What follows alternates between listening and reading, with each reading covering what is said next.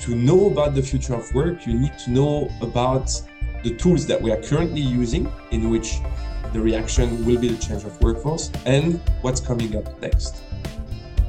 Well, welcome everyone to the new season 3 of the World of Work podcast, and I'm super delighted to kick this off with my first guest. His name is Timothee Bardet, and we'll be talking about new workforce paradigms. Let me tell you a little bit about Tim. Besides the fact that I've been working with him and with his agency since a couple of years, since I've decided to build up my own practice about the world of work and design world of work programs, he's actually been in the business of building several tech companies over the past 15 years. And he is now the managing director of Z Digital Agency.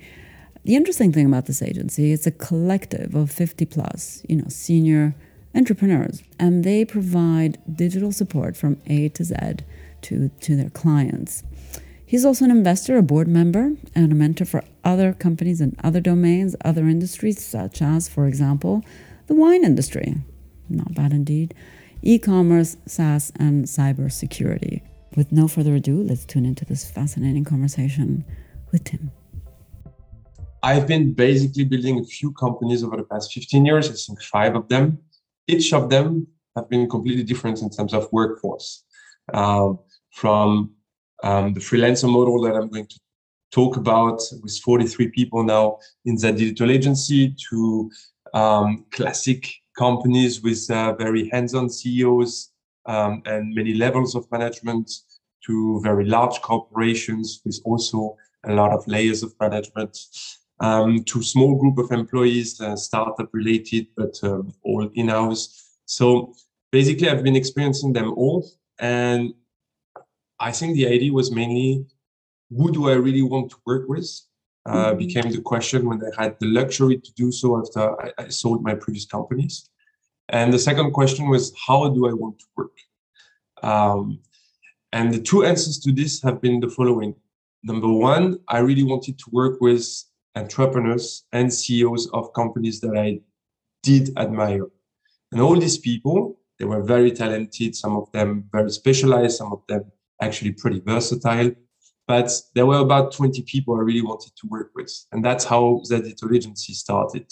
20 people I really wanted to work with. Then the question was, what can we do together? And that's how I started building the digital agency to bring missions into it. The second thing was I wanted to have impact. I have seen a lot of PowerPoint presentations. I've seen a lot of business plans. I've seen a lot of bullshit financials delivered to investors, to partners, to clients. And I really wanted to get out of this and only focus on impact. So the entire idea behind the digital agency was to have these 20 people at the beginning working with no PowerPoints, only on impacts. Dedicated to clients for mainly SMEs at the beginning. Now we are moving also to larger corporations or smaller corporations.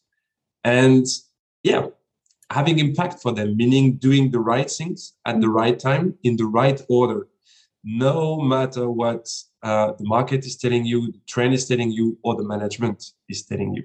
So the idea for us is to have direct access to stakeholders.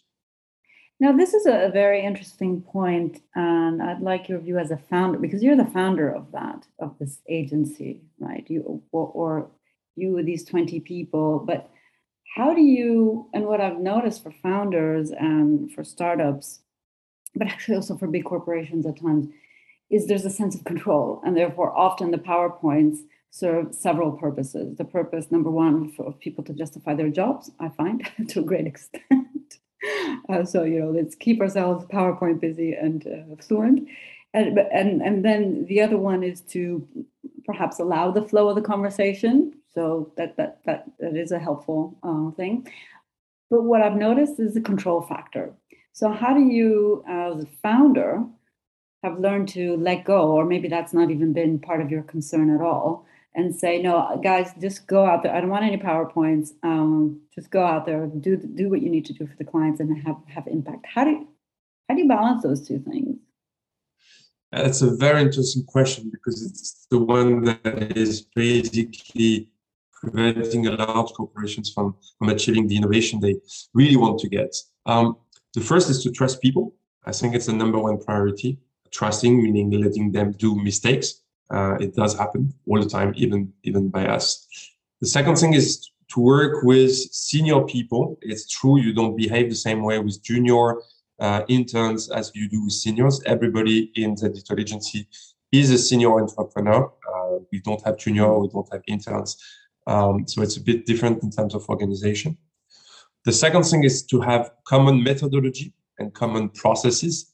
So every single case, every single mission is different, but the methodology to reach our goals is the same. Having clear goals, measurable. Then the path that we take to reach this goal is our problem. The second thing is to have clear communication and weekly communication. We know about it with all our clients, even if we have nothing to say, just to catch up, just to know the feeling and everything. So it's not about having being meeting freak, but just having one clear date every week with our clients and within the team as well. The second thing is to challenge each other. So I am not a specialist for everything, but I do challenge my team on many topics, and they do challenge me on my topics as well. The third thing is to give them full flexibility, meaning they work whenever they want, at night for some of them, on the morning for me, for instance. I changed my way of working because I got a small daughter. Yes. And what matters is the impact and what you're doing. You can work from anywhere, you can work from whenever you want, but you have to deliver. What matters is the deliverable, and which is very different from any corporation where you have to show up. You have to show that you're working hard. It has to feel hard. You have to present stuff at the end. It's not a measurable goal, a PowerPoint presentation. It's just a tool to communicate. Why would we spend so much time to communicate to others, especially when it's less about having something in the PowerPoint presentation that is important? It's about how does it look like? And we don't care about how it looks like. What we care is the measurable goal at the end. Yes, it's true. I know that there are even offshore companies that do PowerPoint presentations for you, which I find extraordinary. Well, I mean, in some fields, in your field, in marketing and communication, I'm assuming anyway, visuals are important, that the image is important, the branding is important. So, okay, but internal PowerPoint presentations is really what we're referring to here, that often do eat up a lot of people's time. And all of this fits nicely in the bigger topic on how we're seeing these shifts of paradigms. PowerPoint may be one of them, but bigger shifts of paradigms. What I liked what you said, in companies, often it's about showing up. Whereas the future should be less about showing up in terms of your physical presence, but more the impact that you do. And some other shifts that I'm seeing that people are aware of, but companies really have difficulties in adapting is, for example, it's less about fitting in a certain mold. It's more about as well figuring it out as you move, in this fluid, let's say, workforce environment. And it's less about a company taking care of your development, like the cookie cutter approach, the talent factory. And it's more about how do you become an entrepreneur of yourself. Tell me a little bit how you're seeing the future of the workforce, because once again, it seems like your agency incorporates a lot of these shifts and ways of thinking when it comes to workforce. Yeah, absolutely. I think we are only at the very beginning of what we want to achieve with the agency, if I may still call it like this. I would call it more collective than an agency, by the way. And about the future of work, that's a very interesting topic. That's a fascinating topic. To put it in a nutshell, the future of work is most of the time a reaction to the evolution of tools. So beginning of the 20th century, you had specialization, Fordism, and everything. Then after the Second World War, you had automation with a lot of machinery coming into place. And starting in the 80s, you had digitalization. All of these elements have been actually shaping the workforce and not the other way around. It's not the workforce that has been shaping the tools. So it's always a reaction. So to know about the future of work, you need to know about the tools that we are currently using, in which the reaction will be the change of workforce, and what's coming up next. And this brings me to the following. Number one, the flexibility in both location and the rhythm, the pace at which you work. The second thing is the new coming of microservices. The entire digitalization is about microservices. You have several tools to do a single project. And these microservices will be also the evolution of the workforce.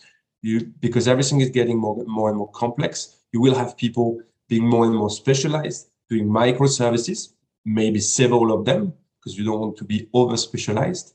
But that's how it may work. And then within the company, you will have coordination. Coordination will become the key to coordinate all these services and all these people, whether they are inside the company or they are outside the company.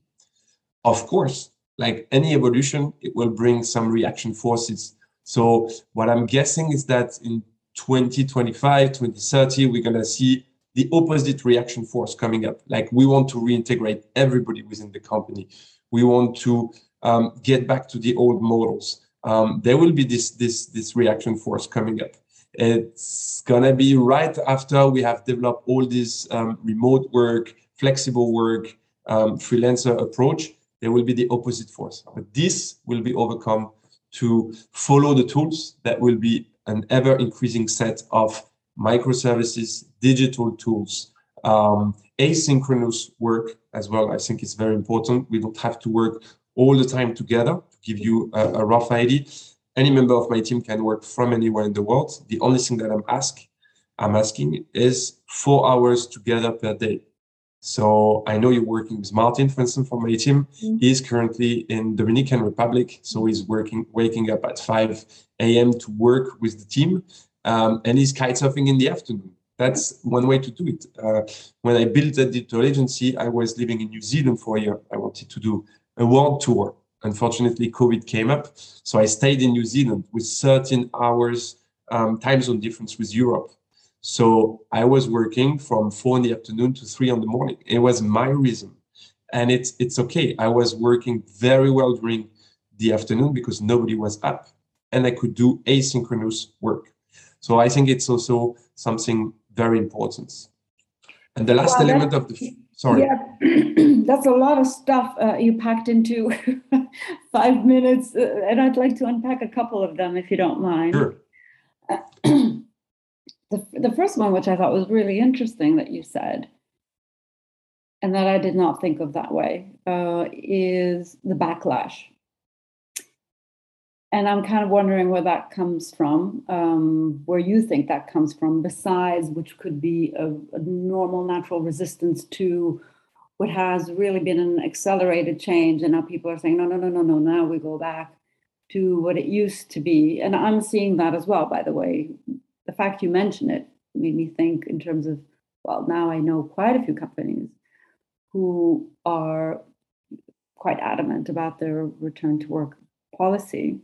So I'm curious about that you see there's going to be that backlash in the next couple of years, going back to what we know, going back to integrating the workforce, let's say the traditional way, and then ultimately maybe overcome by this new flexible workforce that you are already depicting and kind of living. So that's the first thing I'd like to, what makes you say that it's not going to be a linear, so linear is a strong word, but that's not going to be like a progressive way forward, but actually we're going to be holding on to the past? Well, I think it's very human first. In politics, for instance, there is always a reaction force. When you had globalization, now you have actually nationalism that is taking over. And we are overcoming this currently, but it's a natural reaction for humans. The second thing is there will be problems because we are setting up new workforce, flexible workforce, remote workforce, microservices. And all of this requires high level of coordination. And it's not the management, the good old time management that we know. So there will be some mistakes made, and this will provide excuses for reintegrating everything as it was before. That's how I see it. Mm-hmm. And then the problem with this is that people will be already used to work in a certain way, and they are going to lose the best elements. I'm going to come back on this later. So only in companies that have reintegrated and reacted to this new workforce, they will lose their best elements. And that's how we will probably overcome it. Wow. Well, I'll invite you in 3 years' time, and let's see, and see where we're at. The other thing that you were mentioning were, I think, there's several what I would call maybe characteristics. I mean, it's not that simple to implement a model like that of that workforce, because you were saying, for example, working from anywhere. And yes, the other day I was a little bit jealous. Martin had this fantastic background of the sea in the Dominican Republic, and my background as well. I do have a plant, but that's as far as it goes. When you are in a corporate environment, there are regulations and there are employment, let's say, and labor law regulations that do not always allow for the working from anywhere policy when you are under a traditional employment contract. So I'm assuming the freelance and your employment setup allows that, because you're not employing directly these entrepreneurs, but they have their own individual either company setup or freelance setup. Is that a fair thing to say, that that's probably one of the presuppositions until we have these anachronistic laws in employment, that the framework within which people are working with you is really quite different? Yeah.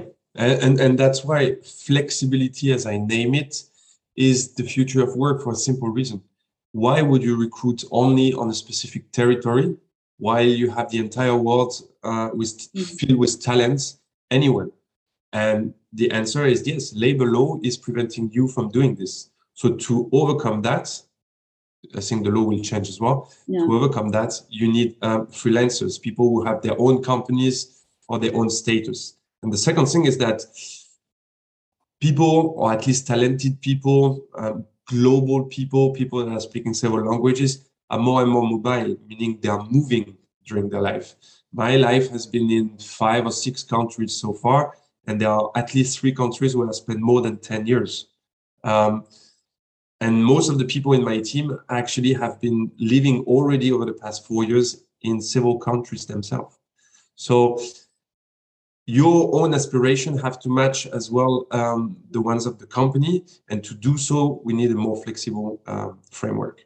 Mm-hmm.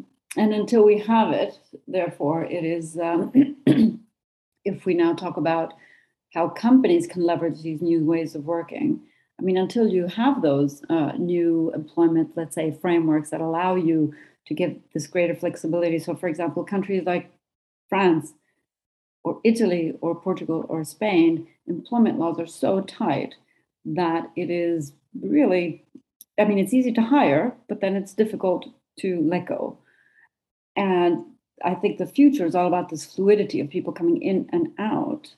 But to be able to have that fluidity like you're having as well, in a way, within your collective, it does require a different framework. So how do you see that moving forward as well?